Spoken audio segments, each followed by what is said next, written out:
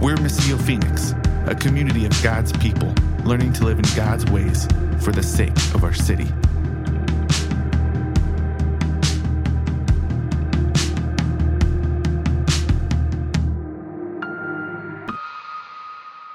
Hello? All right, thanks, Chris. I appreciate it. Chris is really humble there with the teaching cohort because there's a lot of great information. It was such a blessing to be a part of that. I learned so much just diving into the Word with these guys, and I'm excited to be here today. You know, I've got to serve in a lot of ways here at Missio, and this is the first time I've been able to come up here and preach to you, and so I'm really excited to be here. So thank you for that. Thank you for this opportunity. Appreciate it. And so a lot of you know that I make a lot of jokes. I joke around quite a bit. No one more than my wife, distractingly so. But I do sometimes get nervous. You know, I do sometimes get upset. Sometimes I get sad. You know, sometimes I cry.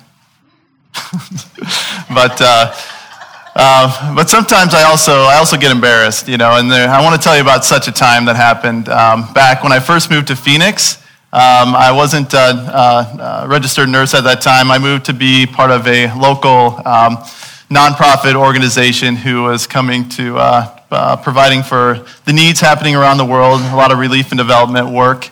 And I got to see a lot of cool things. You know, I got to see the Lord provide for towns that were just devastated by the tsunami that happened after in the early 2000s. You know, I got to see work with a lot of the leaders who were doing peace and reconciliation in Rwanda, even decades later after the genocides there. And I got to be a part of distributing medicines to help deworm children who were having some nutritional medical issues there in sub-Saharan Africa. And so that was really cool, but a lot of the work I was doing with that, I was serving as kind of an administrative assistant to the president of that local charity, but a lot of my day-to-day was office work. You know, I sat behind a desk, I took a lot of notes, I made a lot of coffee, you know, I helped out around the office quite a bit. And so I went to a lot of meetings, and one meeting I'll never forget, it was one of my most embarrassing times, was I was sitting in this meeting, and my boss was giving an update to one of the departments, and so I had one of my roommates there, one of the vice presidents was there, my boss was there, and I said something I'll never forget. I said, well, this is suspific. And I said it again, I said, suspific. Suspific. And by that time, my coworkers, my roommates started mouthing the words, specific. And I saw them do it. And so I tried again, suspific. And one last time I said suspific. And then I stopped talking. People stopped looking me in the eye. I stopped looking people in the eye. And we were quiet. For what seemed to me like forever. I'm sure it was a few moments, but I sat there in silence. And the meeting continued, and my boss, you know, we had some question and answer time with the group, and it was really good. But I'll never forget it because it stuck with me. Because what happened in that moment, it's funny, and it's, you know, I look back on it now and I laugh. But I was not believing that what was going to come out of my mouth is what I wanted. I had lost hope in that moment. I had given up in that moment. And I know in our lives and in your lives too, there's times where you just give up. You know, you think this is too much. You might run away. You might scream into a pillow, cry into a pillow. And those moments happen. And today in Acts, we're going to be looking at such a time for a lot of people who went with Paul on this journey from Caesarea to Rome on a boat. They hit this huge storm that we're going to talk about. And a lot of them had given up hope. They had lost hope that they were going to survive through it. And what's cool about that is we get to see how God provides, and he shows up through this text. So it is a long text. A lot of it I'm going to kind of summarize, but we're also going to look at some suspifics as we move through it. But Before we go that, I know Chris had already told us a little bit kind of where we're at in Acts. We're right at the end. We've got one week left to go. And then we get to crack open the Advent calendars, which I'm excited about. We want to kind of look at where we've been. So, I'm up here kind of doing a new thing, so I'm going to really lean on you all to help participate today. I know we don't always participate, but today we're going to participate. Last week, Chris talked through the 6 symbols here, and I'm just going to have you kind of participate as we walk through them. And if you're quiet, that's okay, but I'd love to hear from you. So what's the down arrow there represent? Creation, good, yeah. God coming where there's nothing and creating this world, creating us, creating man and woman, saying it is very good, and creating everything out of nothing. And then the X? Yeah, rebellion, the fall. Excellent, good, yeah. Man and woman listening to the serpent, deciding for themselves that what they thought, what they wanted was good, and what God was saying was not in their best interest. And so man rebelled, didn't he? That relationship was separated, was broken. And then the forward arrow? Promise, yeah. Yeah, we start like, what's the forward arrow? Yeah, the promise, yeah. So God builds up his people. He appoints Abraham to lead a nation that will bless the world. And through him, there will be a Messiah that will ultimately come and rescue his people. And then we get to the cross. Yeah, that's right. Redemption, good, the cross, yeah. The promised Savior has come to redeem his people, to usher in a new kingdom, a kingdom that looks different from any other kingdoms of the world at that time. Jesus to reconcile us to the Father, where that relationship was broken back in creation. Now we come through the life, death, and resurrection of Jesus to come to know, to be in that relationship again with the Father. And then where are we with the forward arrow again? Yeah, the church. Yeah, these are the times we're living in, right? The times we've been learning about all year in Acts, if you can believe it. We've been in Acts since January, which is pretty cool. We took some pauses there, but all this year we've been learning about what that new church looks like, that emboldened church with the Spirit, the Holy Spirit living inside us now to preach the word. So to a people. And I just wanted to really hit that because as we walk through these scriptures, as we look at this difficult time that Paul and those traveling with him go through, I just want us to remember that this is God's story. This is God's story that he is telling since the beginning of time. And this is his story, his Spirit that's working through the people, and he's with them through it. All right, and so we look at Paul. Paul was a man who was a Jewish Pharisee. He was about really, he saw this Christian culture coming up, and as a Pharisee, he was opposed to it. He was helping people murder Christians. He was going about murdering Christians. He wanted this to end. And then Jesus came to him. He came to him on this road to Emmaus. He came to him and blinded him, and he went and saw this man named Ananias, and he got his sight back. And since then, he's been proclaiming Christ in the world. He'd grown up hearing about God's power, and now he'd seen it through Jesus. He'd seen it in his own life. And now the Holy Spirit has come on him to go out into all the world to preach the gospel. So I want us to think about that as we walk through. Let's go ahead and turn to Acts now, because where we're at with this, Chris talked about it last week, was that when Paul was going out, he made 3 big missionary trips around the known world at that time.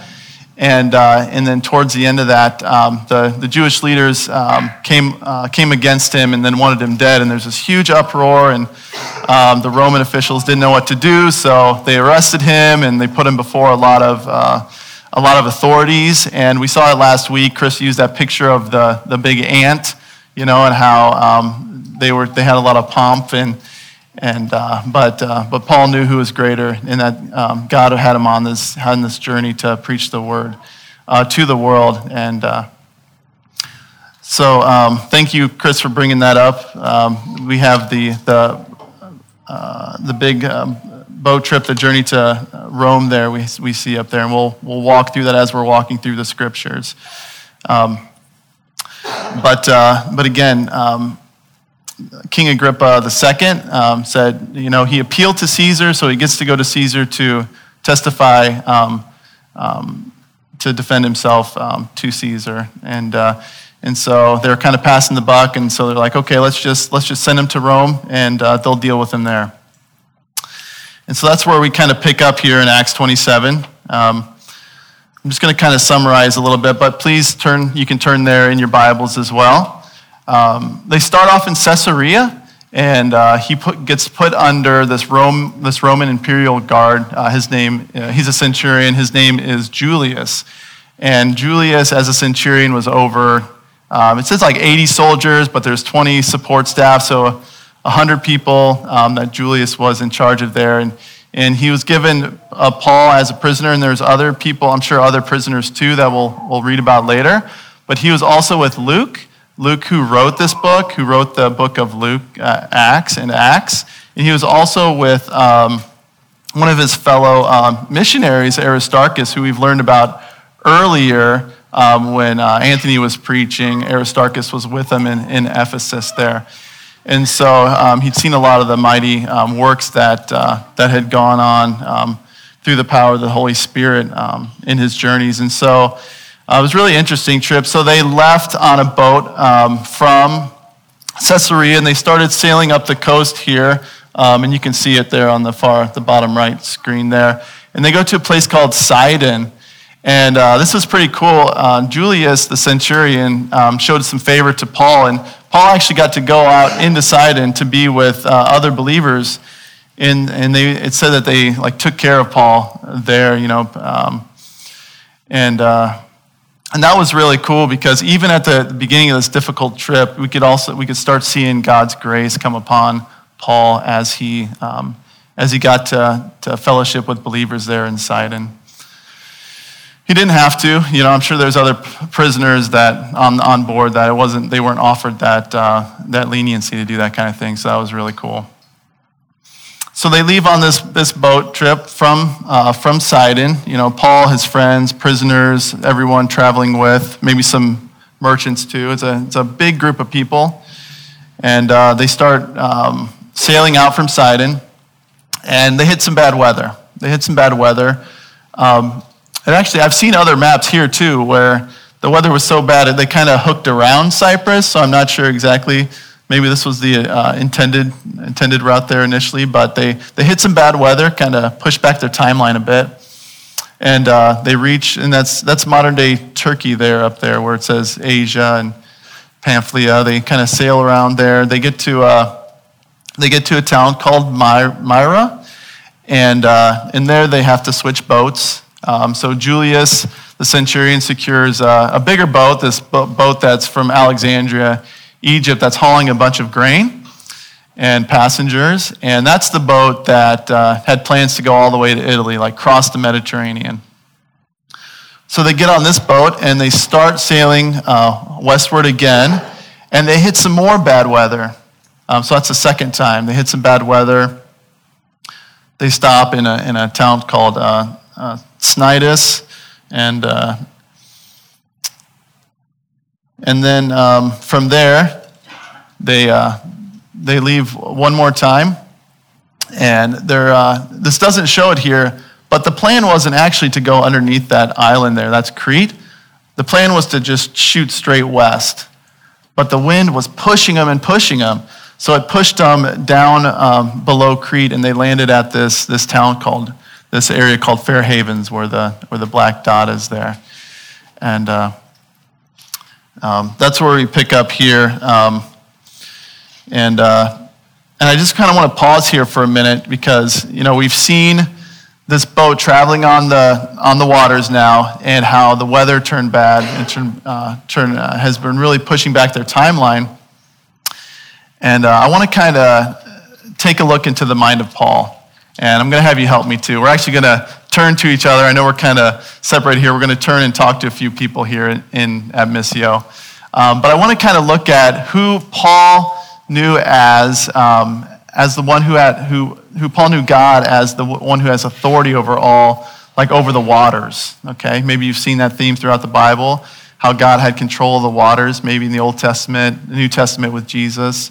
So I want you to turn to a couple people, and maybe you can think of a couple stories where God had this authority over creation, or over the waters. So go ahead and do that, and then we'll talk here in a minute. I want to hear your thoughts on that. All right, what have you got? What did you come up with? Anybody have any? I heard a few things out there. Anything from the Old Testament or New Testament people thought of? Jonah, yeah, exactly, yeah. I think we might have that verse up there, Jonah 1:15. I don't know if you can hop around. Yeah, Jonah was running away, right? He was running away from what God was calling him to. And they took Jonah and threw him overboard, and the raging sea grew calm. Yeah, didn't it? That's good. See God's power show up there too. Anyone else? Go ahead, Steve. What's that? Oh, I didn't bring that one up. That's good. Yeah, who can find the most obscure? No, it's good. Thank you, Steve. I appreciate that. Anyone else?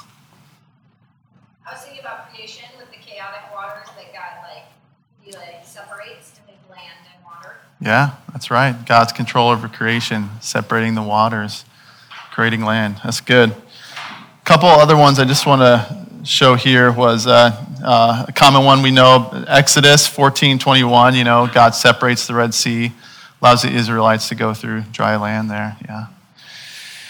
And then we also see, we can jump to Mark 4:39, because I don't want to miss this either.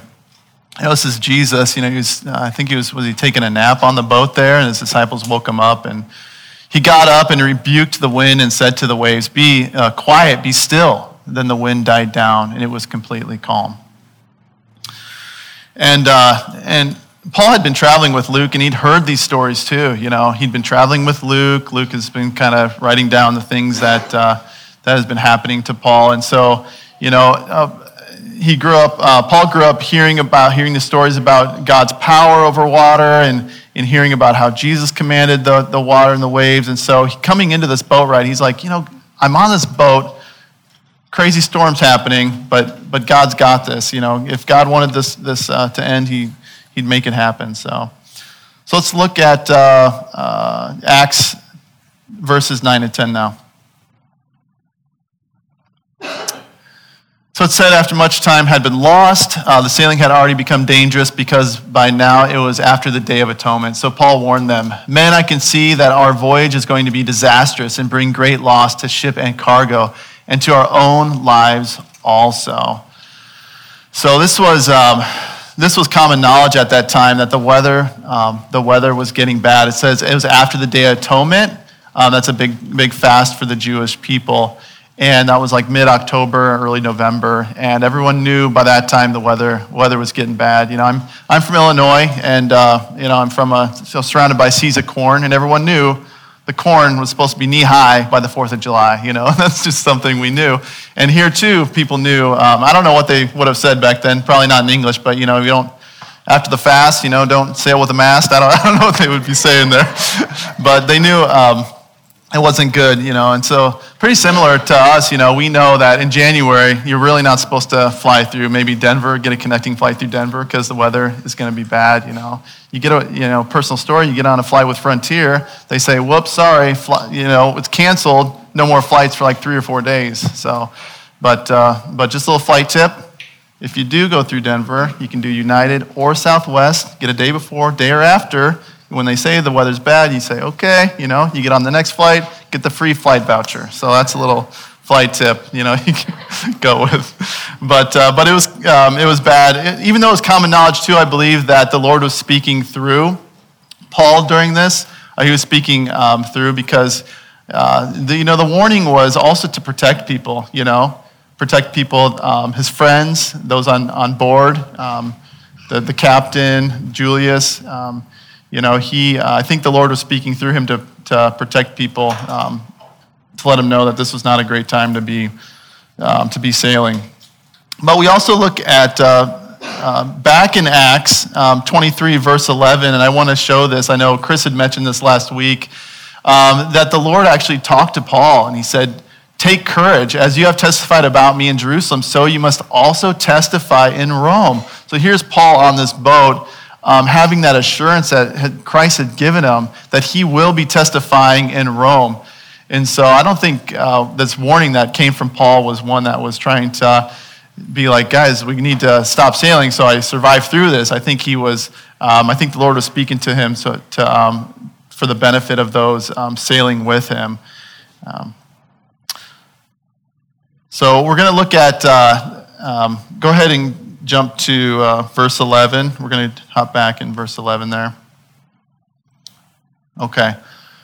So now we're going to kind of look at how people responded to that warning. We're going to look at three things. People were responding to a different authority other than God, the voice of God through Paul. We're going to look at how people were responding to the majority. So there's authority, majority, and I didn't have a rhyming word for the third. So people were responding and listening to themselves at the time too.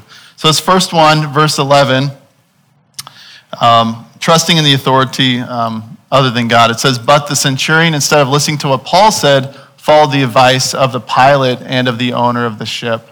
And how often do we do that? We something bad happens in our lives.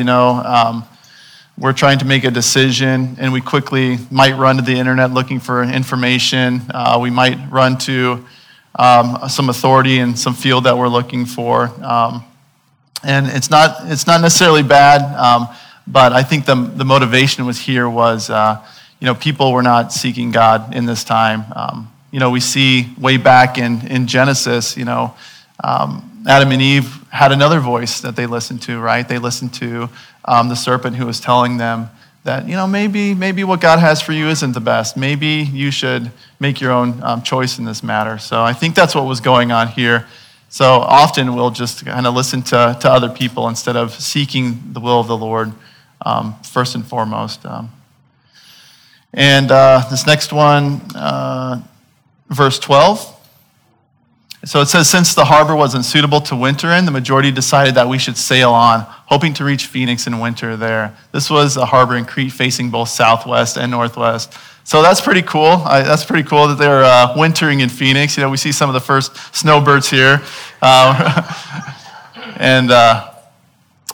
there was some logical benefit of going forward towards this new destination. And I just want to point out here that says the majority decided that we should sail on, and that's another voice we can listen to, right? We can listen to culture, we can listen to what's going on around us, what other people think is the best way to go with that. When we face trials, when we face hardships, and again, I think these passages, what God's trying to show us through them is that He's present with them, but still people can run out and seek answers apart from God first. And there's also and the majority isn't always the authority in these kind of matters too. We see here in Acts 19:23. Here we see back. Is that Acts 19:23? Well, this is where a big group of people were. There was a big disturbance that Paul was making, and I think in Ephesus, and a bunch of people came. They're like, "What's going on? We don't know what's going on." And so this big crowd of people is there, and they don't even know what's going on, and they're trying to speak into what should be going on in the culture. So sometimes groups don't even know what's going on. But the same with there was a group of people that were crying out to crucify Jesus back then too. So just another example that we can look at. So let's go ahead and go to verse 16 through 19.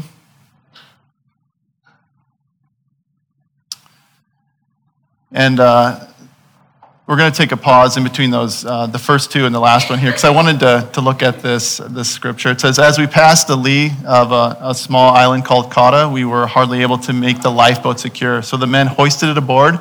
Then they passed ropes under the ship itself to hold it together, because they were afraid that they would run aground on the sandbars of Syrtis. They lowered the sea anchor and let the ship be driven along. So they did a lot, like trying to get themselves from Crete to Italy. They were doing all these different things on board to help secure the board and secure the boat. And I don't think this is necessarily trying to teach us as a group how we need to navigate how to sail on an Alexandrian ship. But they do kind of show us how they've gone to extreme lengths to save themselves. Let's see.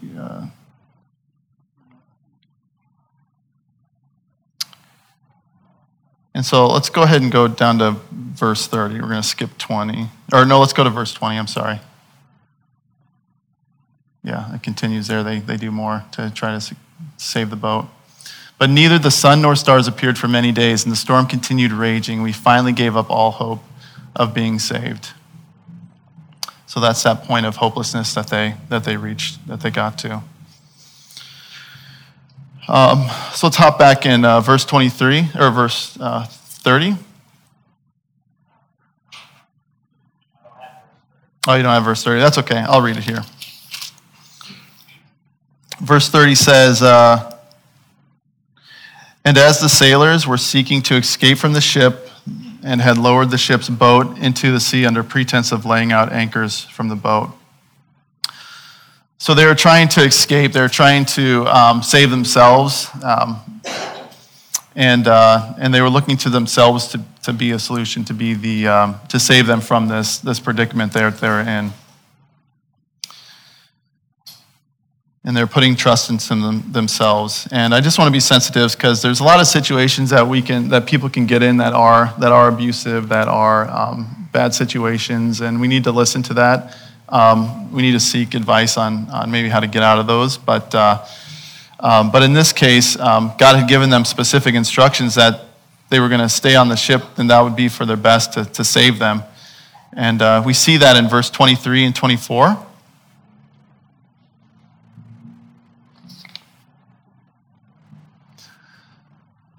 Because an angel came to Paul, it said, last night an angel of God, to whom I belong and whom I serve, stood beside me and said, do not be afraid, Paul. You must stand trial before Caesar. And God has graciously given you the lives of all who sail with you.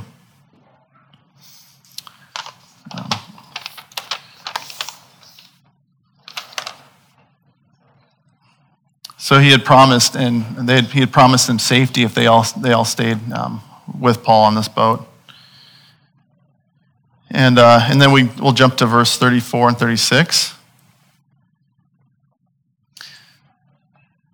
And so also we read here that, now I urge you to take some food. This is Paul talking to those on the ship. You need it to survive. Not one of you will lose a single hair from his head. After he said this, he took some bread and gave thanks to God. We're going to wind down here. Then he broke it and began to eat. They were all encouraged and ate some food themselves. So they'd been traveling for 14 days. Their ship is falling apart. They hadn't eaten, and they had lost all hope. They couldn't even see the stars to guide them. And here's Paul, knowing that the ship here is going to fall apart here or break, but that people will survive. God will take them through this terrible storm. And he's stopping to pause to give thanks to God and inviting people into that space with him. And then let's look at verses 42 and 43. So they ran aground. They finally make it to Italy. They run aground. They do some more things. They drop some anchors, but the ship is just battered apart. And then they decide that some of them are going to swim to shore, some of them are going to ride planks to shore. And this is where the soldiers plan to kill the prisoners to prevent any of them from swimming away and escaping. But the centurion wanted to spare Paul's life and kept them from carrying out their plan. He ordered those who could swim to jump overboard first and get to land. So we see here that the centurion is listening to Paul now. He's seen a change. He's instead of listening to the owner of the ship, he's listening to Paul, and he's wanting to save his life because he sees that God has saved them through this, just as Paul had said he would. And that's all right. And so let's look at Ephesians 2, 3 through 7. So we look at Ephesians, it says, all of us who lived once among them at one time, gratifying the cravings of our flesh and following its desires and thoughts. And like the rest, we were nature deserving wrath. But because of his great love for us, God, who is rich in mercy, made us alive with Christ, even when we were dead in transgressions. It's by grace you were saved. And then God raised us up in Christ and seated us with him in the heavenly realms in Christ Jesus, in order that in the coming ages he might show the incomparable riches of his grace, expressed in his kindness to us in Christ Jesus. So in this story, God was rescuing people from death, and he was drawing people to him through the words of Paul. And then we see here in Ephesians that this is the story that we're invited into, a story where we are saved. We are also saved from death. We are saved from a life apart from God as we were separated in creation. Christ is bringing us back and saving us through that. And so we've looked at, maybe some of this will sound familiar, we've looked at who is God. We've looked at who are we in the story? How do we relate to those passengers on the boat there as we go through these difficulties? Do we initially trust in God? Do we run to the arms of Jesus? Because I know oftentimes, I fear, I worry, and my heart can wander towards these other things first, towards getting information, towards trying to save myself. But we see here that God was with people on this journey. So what can we do? We can repent and turn and listen to the voice of God, just as Julius was doing. Not perfectly, but faithfully. And then we can also care for others, like Paul does. As he's feeding them, we too can feed those who need to see God's provision through that. And then we can turn to God during difficulties. And then we'll look at Philippians 4, 6 through 7. It says, do not be anxious about anything, but in every situation, by prayer and petition, with thanksgiving, present your request to God. And the peace of God, which transcends all understanding, will guard your hearts and minds in Christ Jesus. And what I want you to hear this morning is not that there's a list of things that we are to do or not to do. There's a formula that we must follow when we face trials. But we see right before that, I don't know if you can see it still grayed out, but it says the Lord is near, and that his presence in our lives, the Spirit living with us, allows us to do these things, to draw near to him, to trust in him when things don't go to our plans. Thank you. And when we lose hope, when we can't see the stars, when we're floating around on this sea without direction, because that's not the end of the story. Because we see the down arrow here, that one day Christ will return. One day he will pass us through these chaotic waters. As we see this boat has broken apart, his body has broken for us. To guide us through these waters, to guide us to land that he has prepared for us. So we're going to transition to a time of communion in which we remember that. We remember that Christ died, his body was broken for us, and he was raised from the dead